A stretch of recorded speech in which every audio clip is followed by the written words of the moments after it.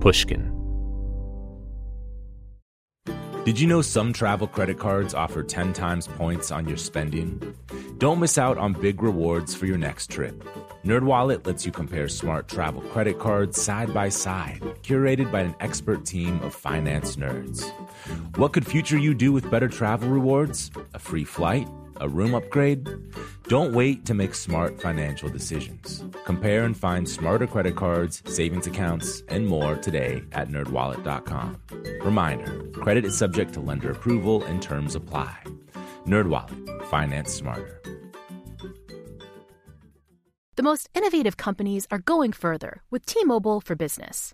The PGA of America is helping lower scores and elevate fan experiences with AI coaching tools and 5G connected cameras. AAA is getting more drivers back on the road fast with location telematics. And the Las Vegas Grand Prix is powering race day operations with 5G connectivity, giving fans an experience at the speed they deserve. This is accelerating innovation with T-Mobile for Business. Take your business further at T-Mobile.com/now. Willie Nelson, Waylon Jennings, Chris Christopherson. Before they were legends of outlaw country, they were lost souls looking for their sound. Don't miss Mandy Moore in the new scripted Audible original, The Boar's Nest, Sue Brewer and the Birth of Outlaw Country Music. Discover the true untold story of the extraordinary woman behind the outlaw country music movement and its biggest stars. Hear how one woman's vision and her tiny living room, far from Nashville's Music Row, became the epicenter of a musical movement. Mandy Moore as Sue Brewer in The Boar's Nest. Listen now at audible.com/The Boar's Nest.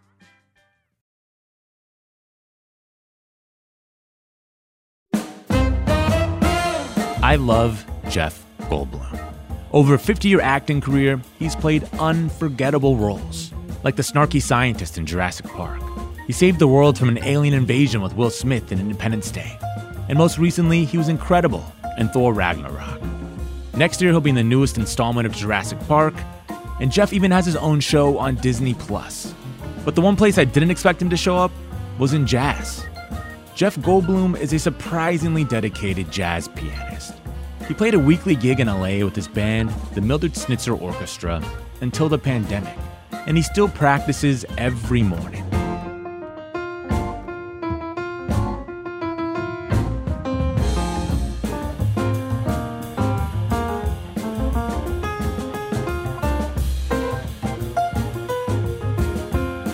He's released 2 albums with his band. Their latest is I Shouldn't Be Telling You This, featuring vocals from Gregory Porter, Fiona Apple, Miley Cyrus, and more. And before you start thinking this is just a celebrity vanity project, it's not. Jeff's been playing around for 30 years in clubs and bars. Broken Record producer Leah Rose and I talked to Jeff on Zoom about his career as a musician. He told us about how he started playing piano in Pittsburgh cocktail lounges at 15, about his morning practice routine, and he tells us about meeting 2 of his heroes, Stevie Wonder and Muhammad Ali. This is Broken Record, liner notes for the digital age. I'm Justin Richmond. Here's Leah Rose and me in conversation with Jeff Goldblum. Hi, Justin. Hey. Hi, Leah Rose. Thanks for doing this. Oh, my pleasure. You kidding? I'm honored and thrilled. Hey, I just was listening to a little bit of your podcast with Esperanza Spalding. Yeah, isn't she incredible? So incredible. And I met her. I was invited because I know a little bit Wayne Shorter and his wife. So I was invited to his house, and saw a little bit of a presentation of what they're working on now. Their opera. Yeah, their opera. And it was great. Yeah, and she wears those Life Force suits. She has like 10 of them, and she wears it every single day. So she gets that out of the way. She doesn't have to worry about how she looks, what she puts on. Just like I think Einstein did that, and my character in The Fly did that. I show Gina Davis my closet at some point. I've got 5 herringbone jackets, and I say, yeah, I don't want to have to think about what I'm putting on. Yeah, that's like the Steve Jobs thing, too. Yeah, same thing. Well, all of us kooky. I'm not like that in real life.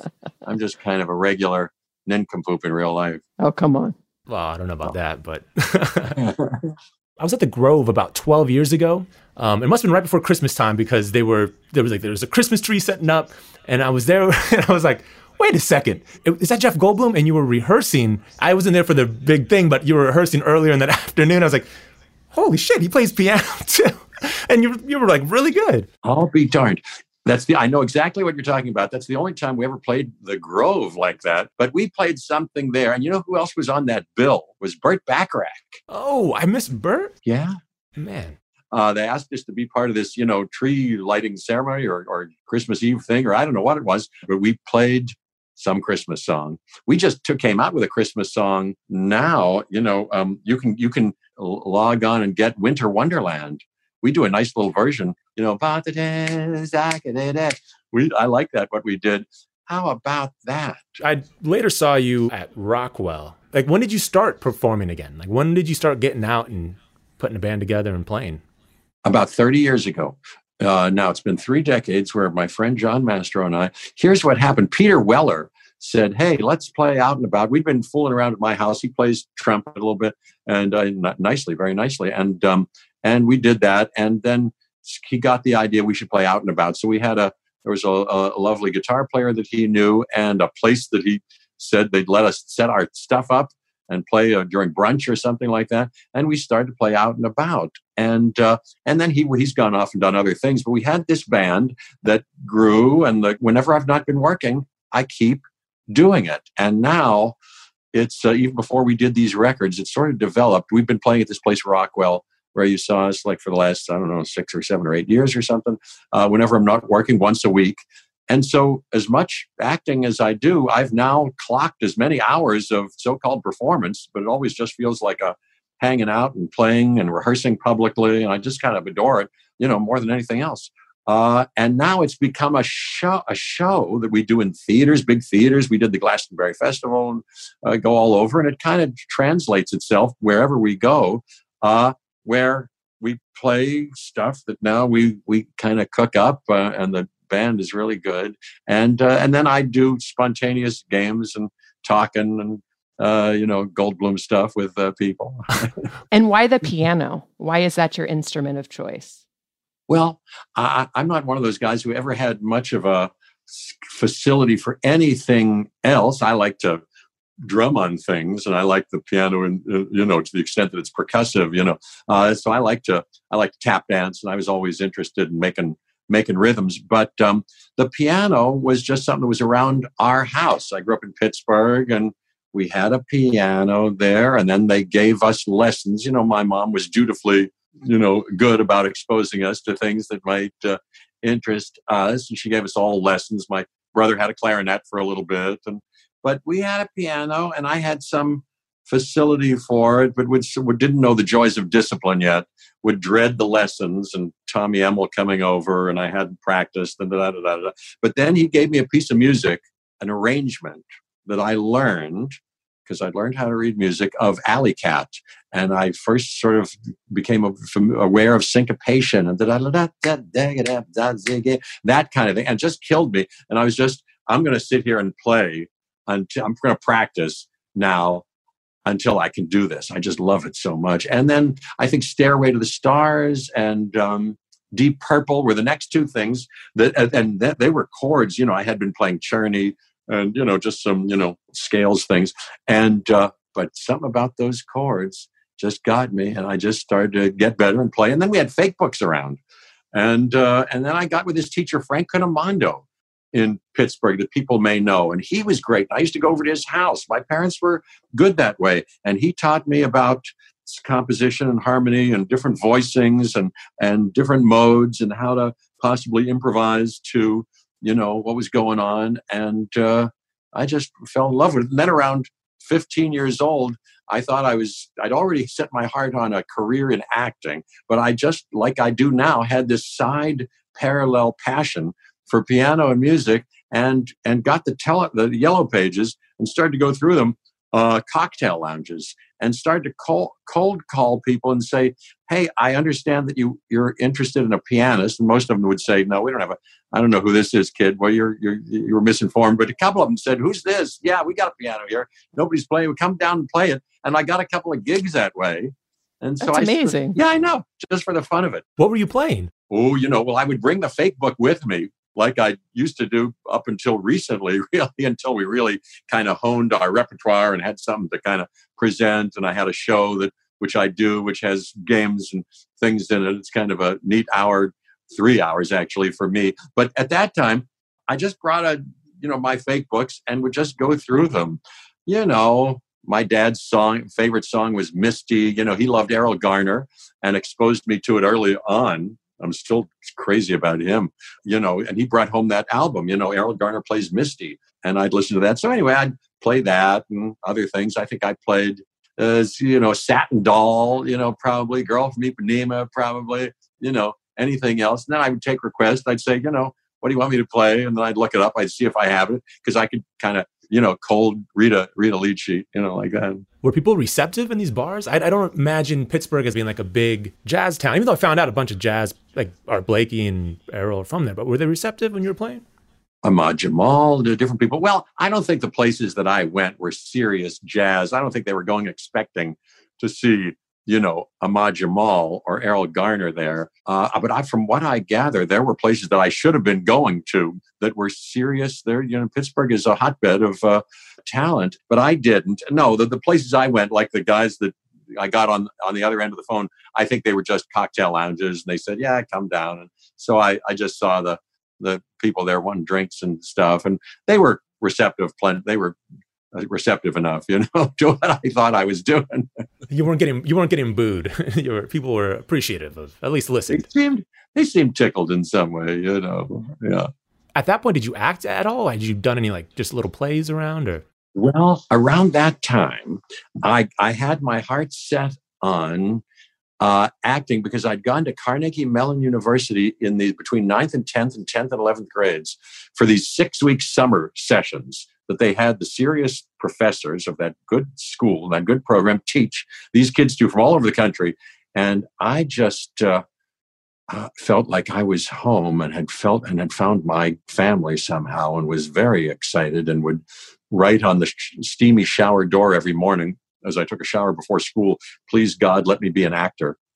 And then I kept it secret. I would wipe it away so nobody saw it because it was just a secret of mine. But I was sort of baying at the moon about the whole thing. But I hadn't really done anything because even the kind of cheesy, thing in the high school that I went to, which was sort of provincial in some ways, they did Oklahoma or something like that. But I kind of didn't participate. I was stupidly not, kind of thought I had other notions and this and that. And as soon as I could get out at 17, I graduated, went to New York somehow and got to the neighborhood playhouse where Sandy Meisner, a great acting teacher, was teaching. And that's when I started to do it, but still hadn't really done anything, studied that year. And then in between the first and second year, I fell into, by a fluke, a production of my first job. And the first thing didn't even go up for. They called the school, in fact, said, "Do you have anybody tall that could be a guard in this thing? We're doing this musical version of Two Gentlemen of Verona." And Galt McDermott, who wrote Hair, oh wow, yeah. Along with Jerome Ragney, wrote the music to it, is doing the music to it. And John Guare, who's a great playwright, is adapting the Shakespeare. And Raoul Julie was in it. And I got the part. I joined that. It was in the chorus and this and that, and played in the pit. I used to go down and play piano when I was down there. And in the pit was Thad Jones. Wow. Would be in the pit. All these guys take little stints in Broadway or orchestra pits sometimes. And I had seen him because my dad, the jazz fan, we'd gone to Atlantic City from Pittsburgh. We'd driven to Atlantic City like we used to do several years. And like on the Steel Pier or something, he said, "Hey, I see that Thad Jones and Mel Lewis are playing. We got to go see them." So I saw them and their big band live. I can still remember it. Anyway, then I saw him. I was like, "Hey, I saw you." And did I play a little? And so I was playing with these guys, with a lot of moxie. Was Galt McDermott down in the pit too? Galt McDermott, no, he would, that was a Broadway show. It was the biggest hit the Shakespeare Festival had ever had, and it caused a big stir that summer at the Delacorte outside. And then we went to the St. James Theater. I was there for a year, understudied one of the bigger parts. And no, the composer of it, I think they check in on it probably. Sure. Right. Even unbeknownst to us sometimes. But no, my friend Tom Pearson was conducting. And oh, do you know who else was in that pit for a while, who played drums? Bernard Purdie. Do you know Bernard Purdie? We were supposed to interview him for this. Well, this is 1971, and he was, in his full flush of his brilliant tendencies, having played for Aretha Franklin with Bernard Purdie. How about that? So did you talk to these guys and sort of ask them, like, glean advice or? I was stupid. Like, I've always been kind of stupid. I kind of am like Zelig in some way. I kind of would show up and just had a lucky, intersection with some of these types. But unlike now, where I wouldn't get really hip, I was sort of stupid. And now you can go on IMDb, you can use, Wikipedia. Before I have meetings, I go and work with people. I go, geez, oh, right. I know them, but there are all sorts of stories that I could tell you about actors that I've worked with, and including Thad Jones and Bernard Purdie, who I barely realized how lucky I was. Right. Likewise with many actors. But now that's why I kind of go.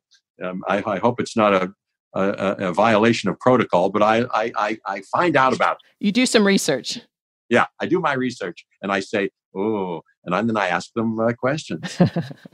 So cool. So early on, so those early performances at like Pittsburgh bars, those are your first public performances ever. Yeah, you could say that. I guess so. That's right. It's so strange. It's so funny that was you go on to act, and acting was really the main thing you were after. Yeah. But then the earliest public display of Jeff Goldblum is playing piano. Yeah, that's right. It was first. That's why it feels natural now, and it was always just for fun. I never had any kind of identity investment in it, like or careerism about it. I was just like, hey, I just want to do this. This is fun. And still, that's kind of how this whole thing has happened now. And it just changes my days and my life every day. Like this morning, I get up and play for about an hour. It's one of the first things I do before the kids get up at around 5 a.m. or 6 a.m. I work out here and I play piano and I work on my lines for Jurassic World at this point. I got a part to work on. So I get all my homework done. Now I know what it's like to be disciplined and how that can bear fruit. And so I just play and it changes my day. Music is as much a meditation and a tonic for me as anything that I do. And I just adore it. And then playing out and about, which is kind of developed now, and making these records is just as sweet a thing as, could have happened to a fella here on Earth. We'll be back with more from Jeff Goldblum after a quick break. Apple Card is the perfect cashback rewards credit card. You earn up to 3% daily cash on every purchase every day. That's 3% on your favorite products at Apple, 2% on all other Apple Card with Apple Pay purchases, and 1% on anything you buy with your titanium Apple Card or virtual card number. Visit apple.co/card calculator to see how much you can earn. Apple Card issued by Goldman Sachs Bank USA Salt Lake City branch, subject to credit approval. Terms apply. The most innovative companies are going further with T-Mobile for Business. The PGA of America is helping lower scores and elevate fan experiences with AI coaching tools and 5G connected cameras. AAA is getting more drivers back on the road fast with location telematics. And the Las Vegas Grand Prix is powering race day operations with 5G connectivity, giving fans an experience at the speed they deserve. This is accelerating innovation with T-Mobile for Business. Take your business further at T-Mobile.com/now. Snag a Job is where America goes to hire, with the deepest talent pool in hourly hiring. With access to over 6 million active hourly workers, Snag a Job is the all-in-one solution for hiring high-quality employees who can cover all your needs. On demand, temp to hire, part-time or full-time. You name the position. Warehouse worker, retail associate, grocery store clerk, fitness trainer, baker, stylist, bellhop, podcast producer. Yeah, Snag a Job's got a worker for that. With our easy-to-use platform, you're able to seamlessly post and fill available positions quickly with a dedicated customer support team to provide all the help you need along the way. Kind of nice knowing you have a talent pool like that in your own backyard, right? Snagajob is the partner you need to keep your business running smoothly. So visit snagajob.com or text snag to 242424 to talk to an expert. Snagajob.com, where America goes to hire. We're back with more from Jeff Goldblum, who's talking about his skilled bandmates in the Mildred Snitzer Orchestra. How is it playing with those guys? Because you didn't go to, I mean, a lot of your band, like Berkeley, and they played with other great players. Yeah. They all went there. They're all to all those places, and they're masters, and they teach. Yeah, and they're great for me. No, it's just great playing with all those guys, And now what I do every morning actually is from the last album, which is what we're going to be playing when we do it, I hope, live again soon, is we're going to be doing a lot of that stuff. So I put on the album and play along with the songs, plus several other things that we're cooking up that are currently in our back burner. But I play all of it every day. I go through that whole album and play all of it. You go through your most recent record and play along? Yep. Wow. Yep. Every day with Miley Cyrus and Fiona Apple and Sharon Van Etten and Anna Calvi, everybody, Anara George and Gregory Porter. Every single day, I play, at least once in the morning, make someone happy. I'm getting better, I tell you. Do you almost wish you could re-record the album? Do you feel like you were getting it under your fingers better? Oh, yeah. At the time we did the album, we had just come up with these arrangements. The first album was something else. We did this kind of, a facsimile of our Rockwell date and was very spontaneous. And the songs we played, we had maybe a couple of takes, but it was whatever came out, and so I was it was however we did it. But we arranged these a little more complicatedly and sophisticatedly, and I had something to learn on them. And I was just getting my sea legs on most of them as we recorded them and kind of reading and turning pages and getting them done. But now I know all of them. I keep investigating them every day and do different things every day with them. But, they're more under my fingers for sure. How do you go about choosing the vocalists that you work with? Is there a type of voice that you feel especially drawn to? Well, we had a wish list, and we have many people. I do, and the band did. I sort of defer sometimes to them. They know who they like, and I love their taste. But I was crazy about all these people that we worked with. Gregory Porter, is kind of the way we got hooked up with Decca. I was promoting Thor, that movie, a few years ago, and I did the Graham Norton show in London, and Gregory Porter was the musical guest, and he was promoting that Nat King Cole album, and he wanted to sing Mona Lisa, and he had done it with just a piano player, and said, "Hey, do you want to accompany me on the show?" And we ran through it backstage once, and I did, and it was because Decca, Tom Lewis, Rebecca Allen, saw the show and said, "Hey, maybe we should do something with Jeff," that whole thing came about. So anyway, I was thrilled that he was on the album, and I love his voice. And we were thinking, gee, if it was even before he agreed to do it, that I had proposed it to him, that we said, what would he sing? What could he sing? Everything he sings, but we like this song, Make Someone Happy. And we can do it so slowly that it could be right in his sweet spot. And sure enough, I'm just crazy about what he did with us.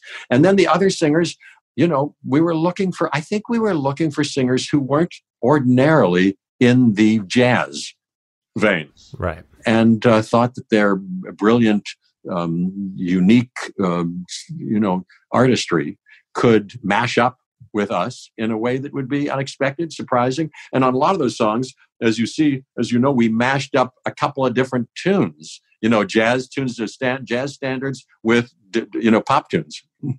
Yeah, the Sidewinder with The Beat Goes On.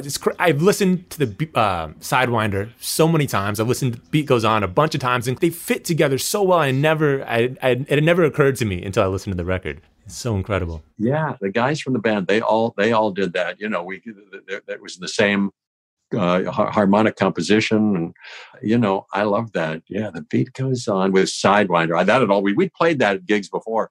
That was in our sometimes repertoire, and it always drove me crazy. I love that song. It just drives me wild. But how about The Thrill Is Gone that Miley does with Django?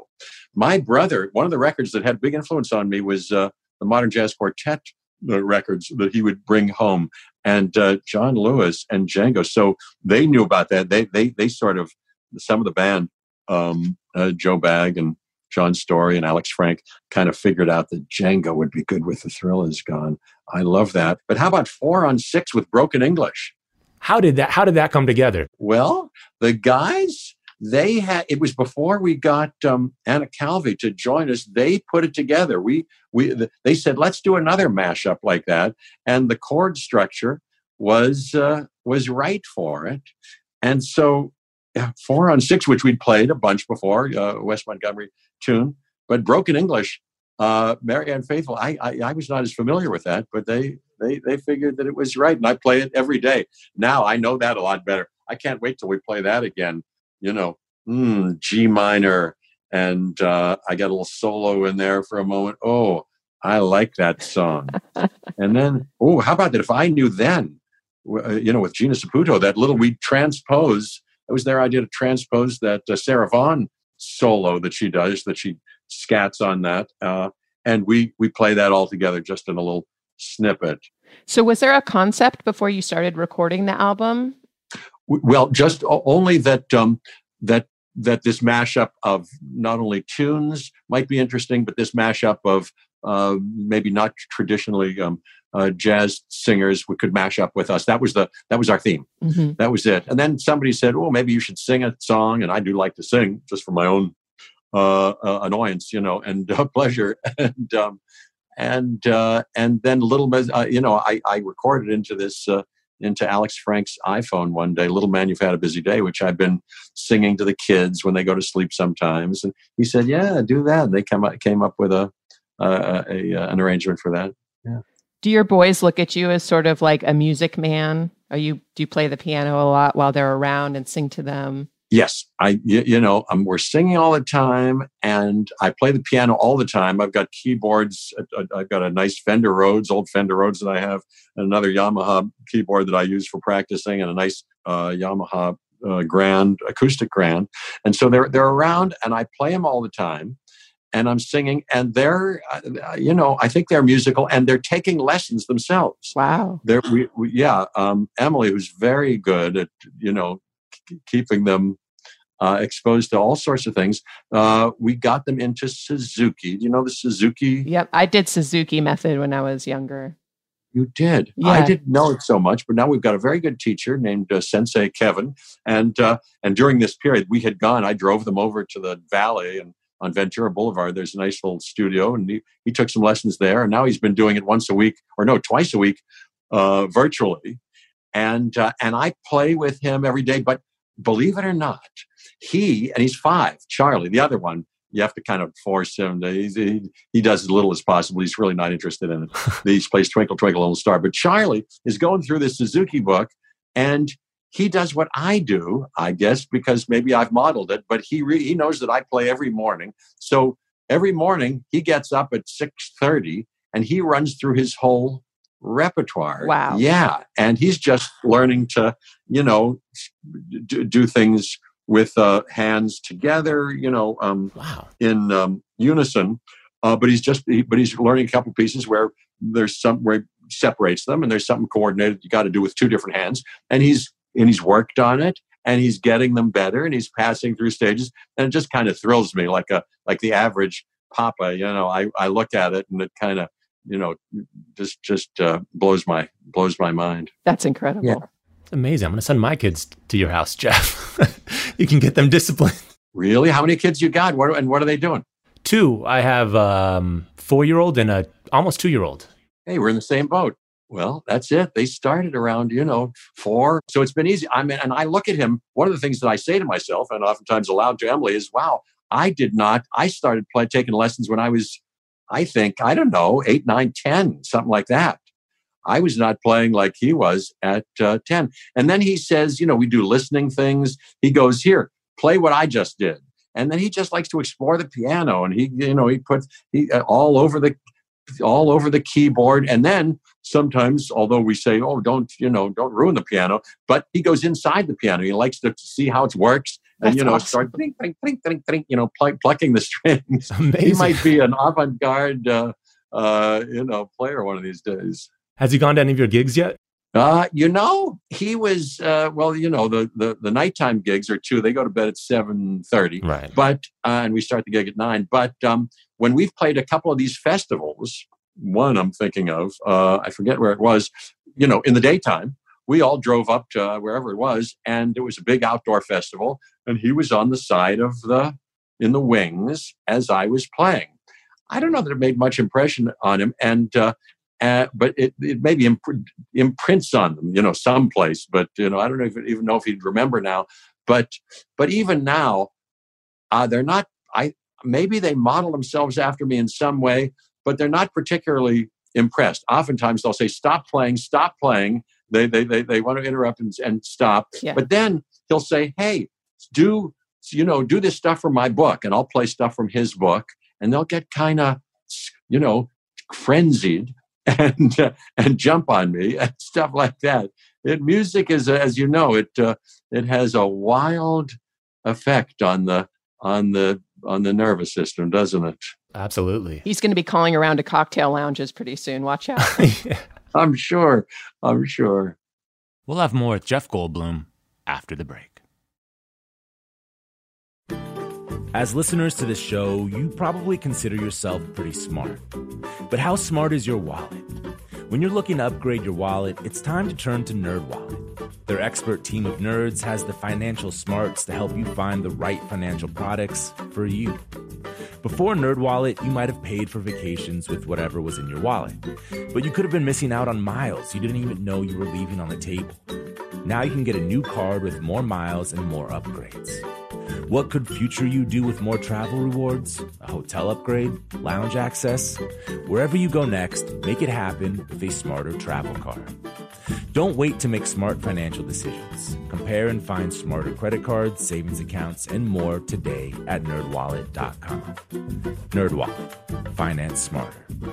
As with all cards, credit is subject to lender approval and terms apply. The most innovative companies are going further with T-Mobile for Business.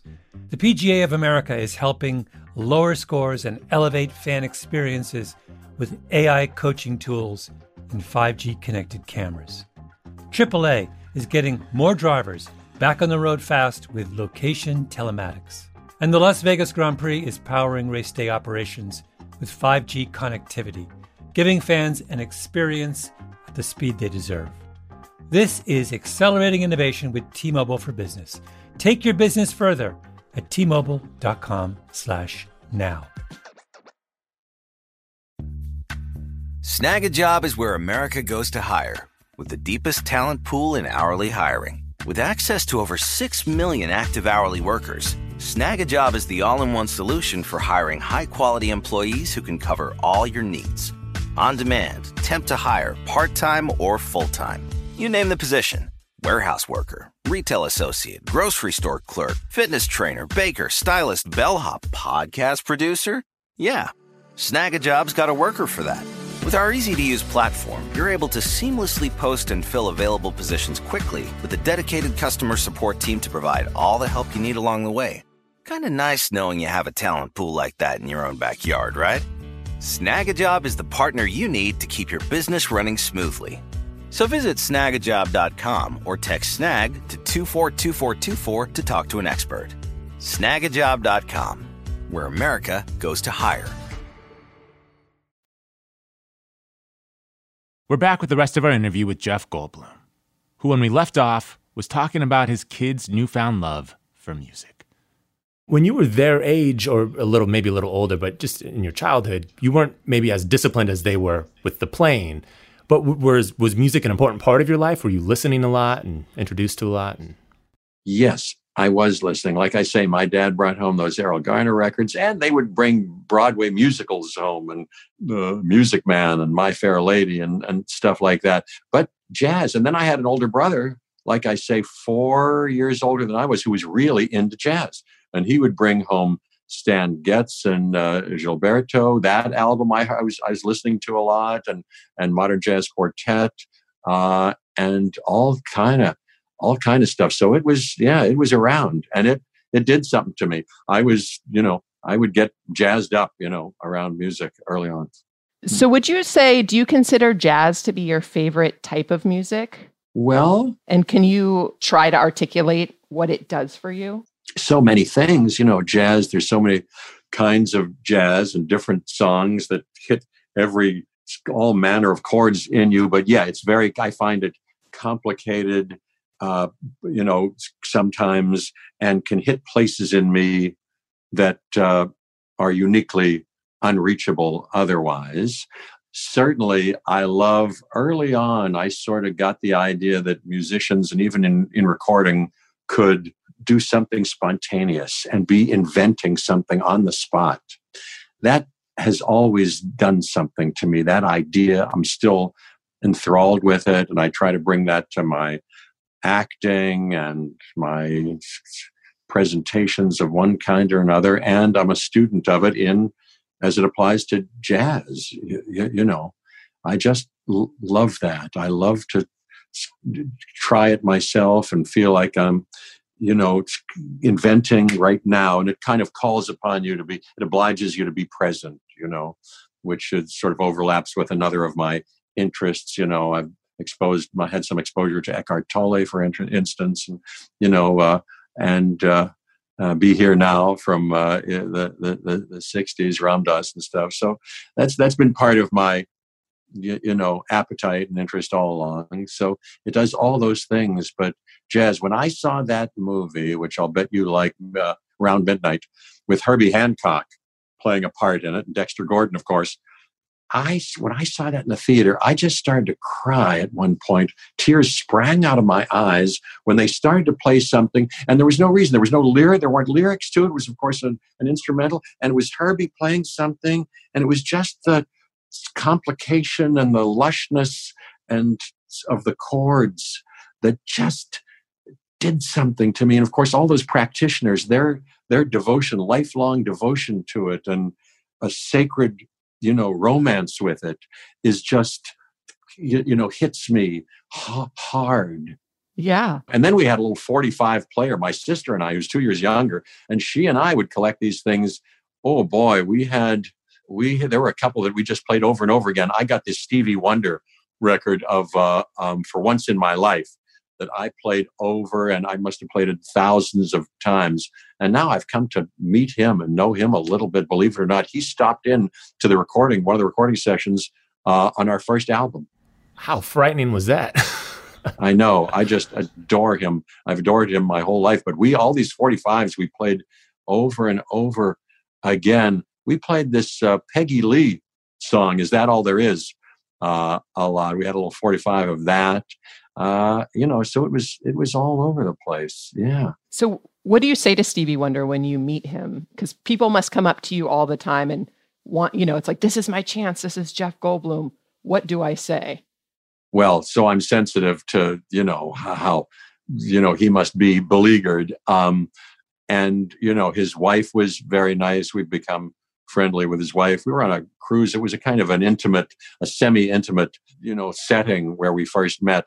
And he couldn't have been sweeter. I was very nice. And, as you can imagine, he touches you, and I touched his, we were holding hands a little bit, and, I said into his ear, it was a little noisy around. I said, how much I adored him, and this and that. And, we talked. He couldn't have been sweeter. He was just great. It was one of the thrills of my life.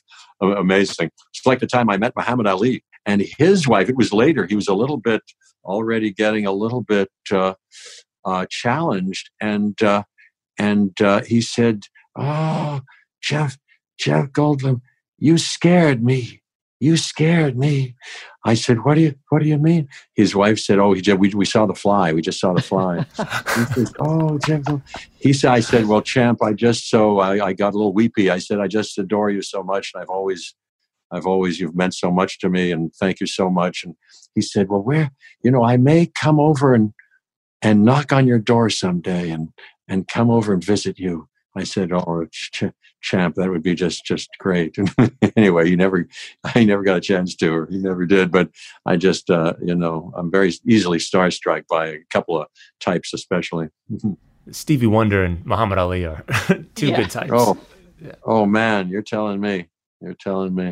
It's funny too, because I guess a lot of people, people probably have seen The Big Chill, and a big part of that movie is the soundtrack. Mm-hmm. And a lot of people, of your cohort, it's like that's the soundtrack of their growing up, the Stones and the Motown, which of course Stevie's a part of. But it seems like you were more jazz geared than like, Beatles and The Who, did you also listen to a lot of rock and roll? And I was jazz geared. I had a big thing for jazz, but when I went to this little kind of provincial small town school, we were in the suburbs of Pittsburgh, and we used to have little dances. But right around that time, let me see, I was born in 52. So when I was like 13, coming of a particular age, it's now 52, 65, something like that. And look up the hits that we had at our lunchtime, dances. And they played all Motown stuff. So, Diana Ross and the Supremes and Marvin Gaye and all that stuff. Well, I was really into Ray Charles. I was into real early. And then the only kind of rock stuff, would come on the radio, but rock stuff, the same brother who was interested in jazz, took me over to his apartment once. He'd already moved out of the house when I was 15, 16. I looked up to him, and he had a bunch of Beatles albums, and introduced me for the first time to, the White Album, Sgt. Pepper's and Magical Mystery Tour. And I loved those, those made a big impression on me. Yeah. What an era of music to be a young person. I know. It was totally magical. I know. I feel very lucky to have been right where I was somehow. And then New York, and, at a really cool time too, for not only for acting, but music, you could still go into any jazz club and see incredible people, or go to Greenwich Village and, insane.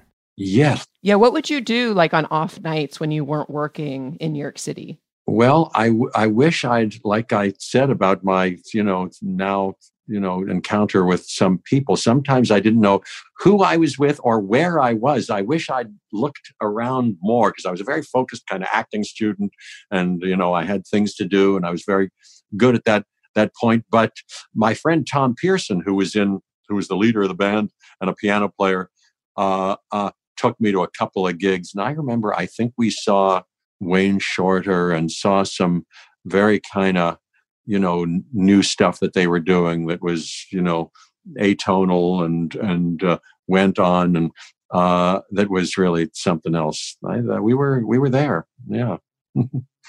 Yeah. I wish I could have appreciated where I was more, and everything that I might have exposed myself to more. Probably just like now, there's probably right in my own backyard things that if I were fully awakened, I would cherish, investigate, and understand more. I'm sure there are things like that. Yeah, well, that goes back to the be here now. You're just supposed to be happy here in the moment, present where you are. It's all enough. I think so.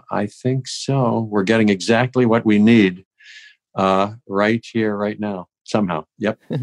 What drove you to acting primarily, given your sort of early leanings towards piano and music and performing with, at these bars?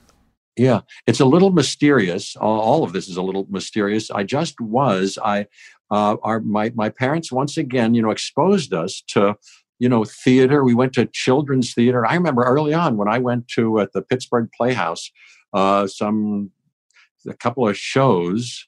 For kids. I don't know, Beauty and the Beast or something like that. I just was very excitable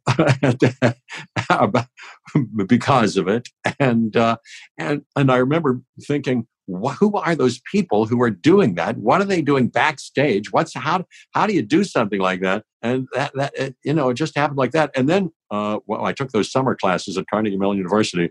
I was already yearning for some kind of part of me that was as yet unexplored in this, like I say, small town kind of school. And I think it had something to do with, listen to this, my parents had parts of them unexplored, potentially unrealized, that were theatrical. My mom early on had some kind of experience where a scout of some kind said she should, leave Pittsburgh to go to New York, and her mom said, no way, da. And then my dad, at some point in his, the late teens, thought, because he was trying to get out of poverty and make something of himself, thought for some reason he was either going to be a doctor or an actor. And he said he stuck his head in the back of a class at Carnegie Tech, which Carnegie Mellon was then called. And he thought to himself, he reported to us, that it was out of his league. I don't know what he meant by that.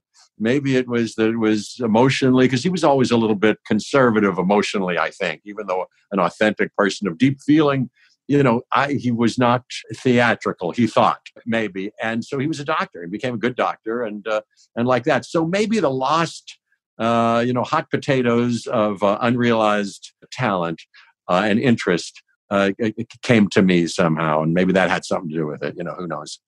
Do you think your parents saw it the same way? Like you were living out this dream that they had in a way? They never said, if I can remember rightly, I don't ever recall a conversation where they said, hey, we didn't do it, but you do it, or, and I don't think it was a conspicuous and ever-present part of their current adult life where they were like, oh, I should have been an actor. I don't think they thought that. So it never came up like that. And I don't know if it ever even occurred to them or they said to themselves. But I'll tell you this, they were both kind of tickled by the idea that I was doing some of this stuff. And like I say, music, my dad was like, listen to Errol Garner, listen. He likes the pauses and listen how brave he is there. And he would go, ba, ba, ba, ba, in these octaves. He kind of knew he had a music appreciation and a real kind of appetite for it. And so, that when they drove me and I could see, they were, I'm sure, grinning, at me playing at these cocktail lounges. And then a couple of years later, once I was in New York and did one of my early plays, I did a play called City Sugar, this by Stephen Polyakov, a British writer, where I was the lead character in a kind of an off-Broadway theater. And it was the first big part that I'd had. And my dad and my parents came to see it. And after the show, my dad came backstage and he burst into tears and he threw his arms around me and hugged me. And it wasn't either of those things. The tears part and the hugging part were uncharacteristic. And it really got him. And now that I'm thinking of it, when I was going to Carnegie Mellon and coming back, he said, in a very memorable moment for me, he said, I was there and he said to my mom, well, look, as I was saying, oh, this is what we learned. And I was kind of chattering on. He said, look, the kid is stimulated. He said, the kid is stimulated. And I remember that. I think he appreciated, because he had said to me, I don't care what you do. You don't have to be a doctor like me. But if you find something you love to do, that's a compass and a key to your, vocational choice. So he was smart, and he realized that I'd sort of found something. Yeah. How about that? What a soulful guy your dad was. Yeah. Especially for a doctor. You don't think of a doctor as being, but so open and just encouraging and able to hear the stuff in the music and explain it to you and take the time. Yeah, he was actually very lucky. Very grateful for the parents that I had. It's not as if I've gone through my life without, dark struggles of one kind or another. And I think healthy struggles where I'd find my own separate identity from theirs. But in fact, I'm very grateful for those two parents. They were just the right combo for me to have wound up right here, right now. And yeah, he was, in any objective way, a kind of sophisticated, soulful, wise fella. How about that? And very generous, sweet guy. That's amazing. Are you writing at all? Are you secretly composing any songs or anything unrealized, or do you want to? No, not really. I don't really compose. Although I must say, the other day, Charlie, we sat down and he brought me a couple of blank sheets of, printer paper. And he said, here, write he didn't know how to say it, write music, let's make up a song. He said, and so I wrote a staff, I put the treble clef and I wrote the staff, and he did something and I wrote it down. And then I added something to that. And then he added something to that. And I wrote it all down. It's on the piano in the living room right now. And I like playing it. It's different. I wouldn't have come up with it on my own. It's a little, I don't think we're Lennon and McCartney, but we came up with something. It was fun. This is a side project. This is your new band. It was fun. Well, we like playing together. I got a couple of drums. I got some bongo drums and a nice kind of conga, and we all make sounds together. We like it. That's amazing. If you had to put together a jazz starter kit, which albums would it include? Well, that's a good question. The guy, I'd ask the guy for the real good answers. I'd ask Joe Bagg and Alex Frank and John Story. But let me see, from my own personal experience, well, because they're still turning me on to, Wynton Kelly. I'm learning a solo of Wynton Kelly's right now. And I had not been so focused on him before. So there's so many. But, Oscar Peterson, if you're interested in the piano, I'd listen to Oscar Peterson and Bill Evans. And I like Keith Jarrett. And I like Thelonious Monk.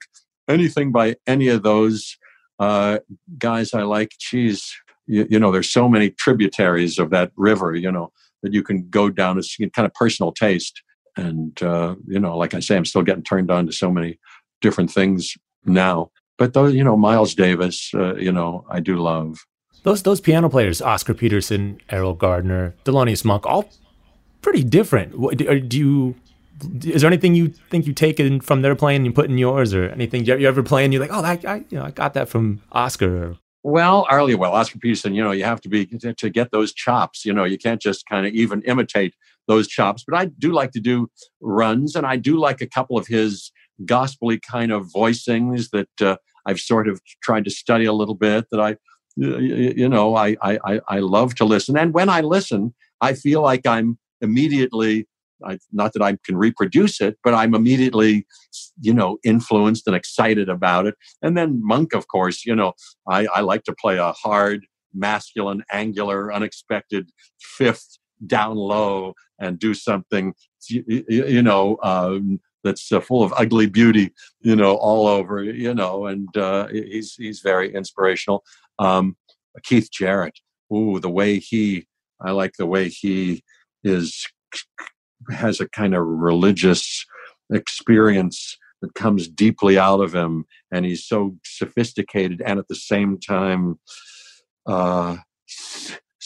spontaneous with a connection seemingly between his musical imagination and his fingers and what he hears, which is so brilliant, immediately, making music like that. It's a beautiful thing to watch. I love it. Have you seen him at all ever? No, I'd love to. You? Yeah, I saw him at the concert hall in 2006 when I was like 16. Saved up a bunch of money. It was expensive, but bought a ticket, went, and it was solo and improv. Did a solo improv, and it was mind blowing. I'll bet. Mind blowing. I'd love to have seen that. If I had a time machine, maybe that's the reason to go back. I'd go back with you, and we'd watch it again. Cool. I'm so curious about this. I've heard you refer to yourself as a late bloomer. Well, true enough. Yeah. Yeah. So how does that manifest itself? What does that mean to you? How are you blooming? Well, first of all, here I am at the age I'm at, and I have a 5-year-old and almost a 5-year-old and a 3-year-old. So that's late blooming and fertility of some kind. And my teacher, Sanford Meisner, was very good. He said that it takes a serious 2 decades, 20 years of continual work before you can even call yourself an actor, meaning that it really takes that much time before you can grow in yourself inside the life of an actor and how you really live and use things and see things and can function theatrically. imaginatively and know yourself and can use yourself, et cetera, et cetera.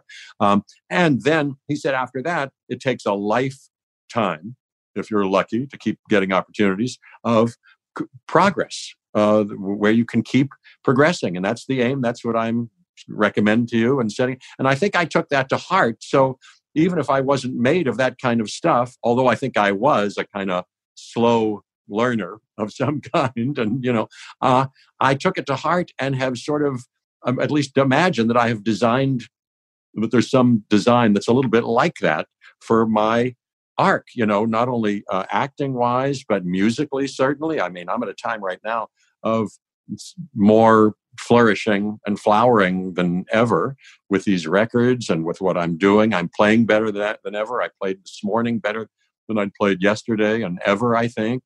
I look for that, and I think that's what's happening. And in life, my gosh, here I am with these kids and learning by leaps and bounds. And I've got this show, The World According to Jeff Goldblum, where I'm ostensibly to make use of my curiosity and my learning, exposing myself while in the learning curve. And so I'm a humble student and full of eager learning. So I think I'm blooming late. Yeah, it's super inspiring because so many people just reach a certain age or point in life and just sort of shut down, and whether it's shutting down to like even discovering new music or anything, it's people can get so rigid. Yeah. So it's really nice to hear that. Oh, thank you. Well, I was exposed to the right idea here and there, and I do aspire to it. And I try to lend. I'm sure I'm becoming brittle and shriveled, and pretty soon I'll be all gone. But in the time that I have, however much it is, I'm trying to supremely make the most of and cherish the opportunity. Cool. Incredible. Thanks for the time. Really appreciate it, Jeff. Thank you, Jeff. Thank you so much. It's such an honor to be on this great show. I'm thrilled. Thank you so much. Thanks to Jeff Goldblum for chatting with Leah and I. Jeff Goldblum's new album, I Shouldn't Be Telling You This, is out now. You can hear it along with tracks from the artists he mentioned in the interview in the playlist for this episode at brokenrecordpodcast.com. Be sure to subscribe to our YouTube channel at youtube.com/brokenrecordpodcast, where you can find all our new episodes. You can follow us on Twitter at Broken Record. Broken Record is produced with help from Leah Rose, Jason Gambrell, Martin Gonzalez, Eric Sandler, and Jennifer Sanchez, with engineering help from Nick Chafee. Our executive producer is Mia LaBelle. Broken Record is a production of Pushkin Industries. And if you love this show and others from Pushkin Industries, consider becoming a Pushnik. Pushnik is a podcast subscription that offers bonus content and uninterrupted ad-free listening for only $4.99 a month. Look for Pushnik exclusively on Apple Podcast subscriptions. And if you like the show, please remember to share, rate, and review us on your podcast app. Our theme music's by Kenny Beats. I'm Justin Richmond. Every week at Broken Record, we meet with legends of the industry to uncover the meaning behind the music, the strategy and history that separate the good from the truly great. That's what Mark Chaikin does, but for the U.S. stock market. Mark is a creative legend in his own right. He worked on Wall Street for 50 years, invented 3 new indices for the NASDAQ, and has predicted some of the biggest market shifts of the past decade, including the recent mania in AI stocks. Now Mark says we're seeing a similar shakeup in the financial markets. He's calling this a new dawn for the U.S. stock market and predicts dozens of specific stocks will soar in the next 90 days. He put everything you need to know in a new presentation specifically designed for people off Wall Street. You can watch Mark's presentation for free at newstocktrend.com right now. Again, the link to watch is newstocktrend.com. That's newstocktrend.com. Musora is your access to online music lessons for guitar, piano, drums, and singing. This is your chance to reignite some old musical passions or pick up an instrument for the first time. Connect with more than 100 of the world's best teachers and musicians. You'll get 7 days totally free to try it out, and then it's just $30 a month, less than a single private lesson. I mean, why do we do Broken Record? Not just because we love hearing from great musicians. We do it because we think that there is something beautiful about the appreciation of music. Don't you think we need more of that in our lives these days? That's the mission of Musora, to inspire, educate, and connect musicians. Enjoy unlimited personal support, weekly live streams, student lesson plans. It's like having a personal music teacher, only much, much better. Just go to Musora.com, Musora.com, to start a new musical journey today. The tradition of breaking tradition continues with the return of the Unconventional Awards from T-Mobile for Business at Mobile World Congress. This is an event that celebrates innovators whose bold actions took their industries to new places. If that sounds like you and you're a T-Mobile for Business customer, enter today.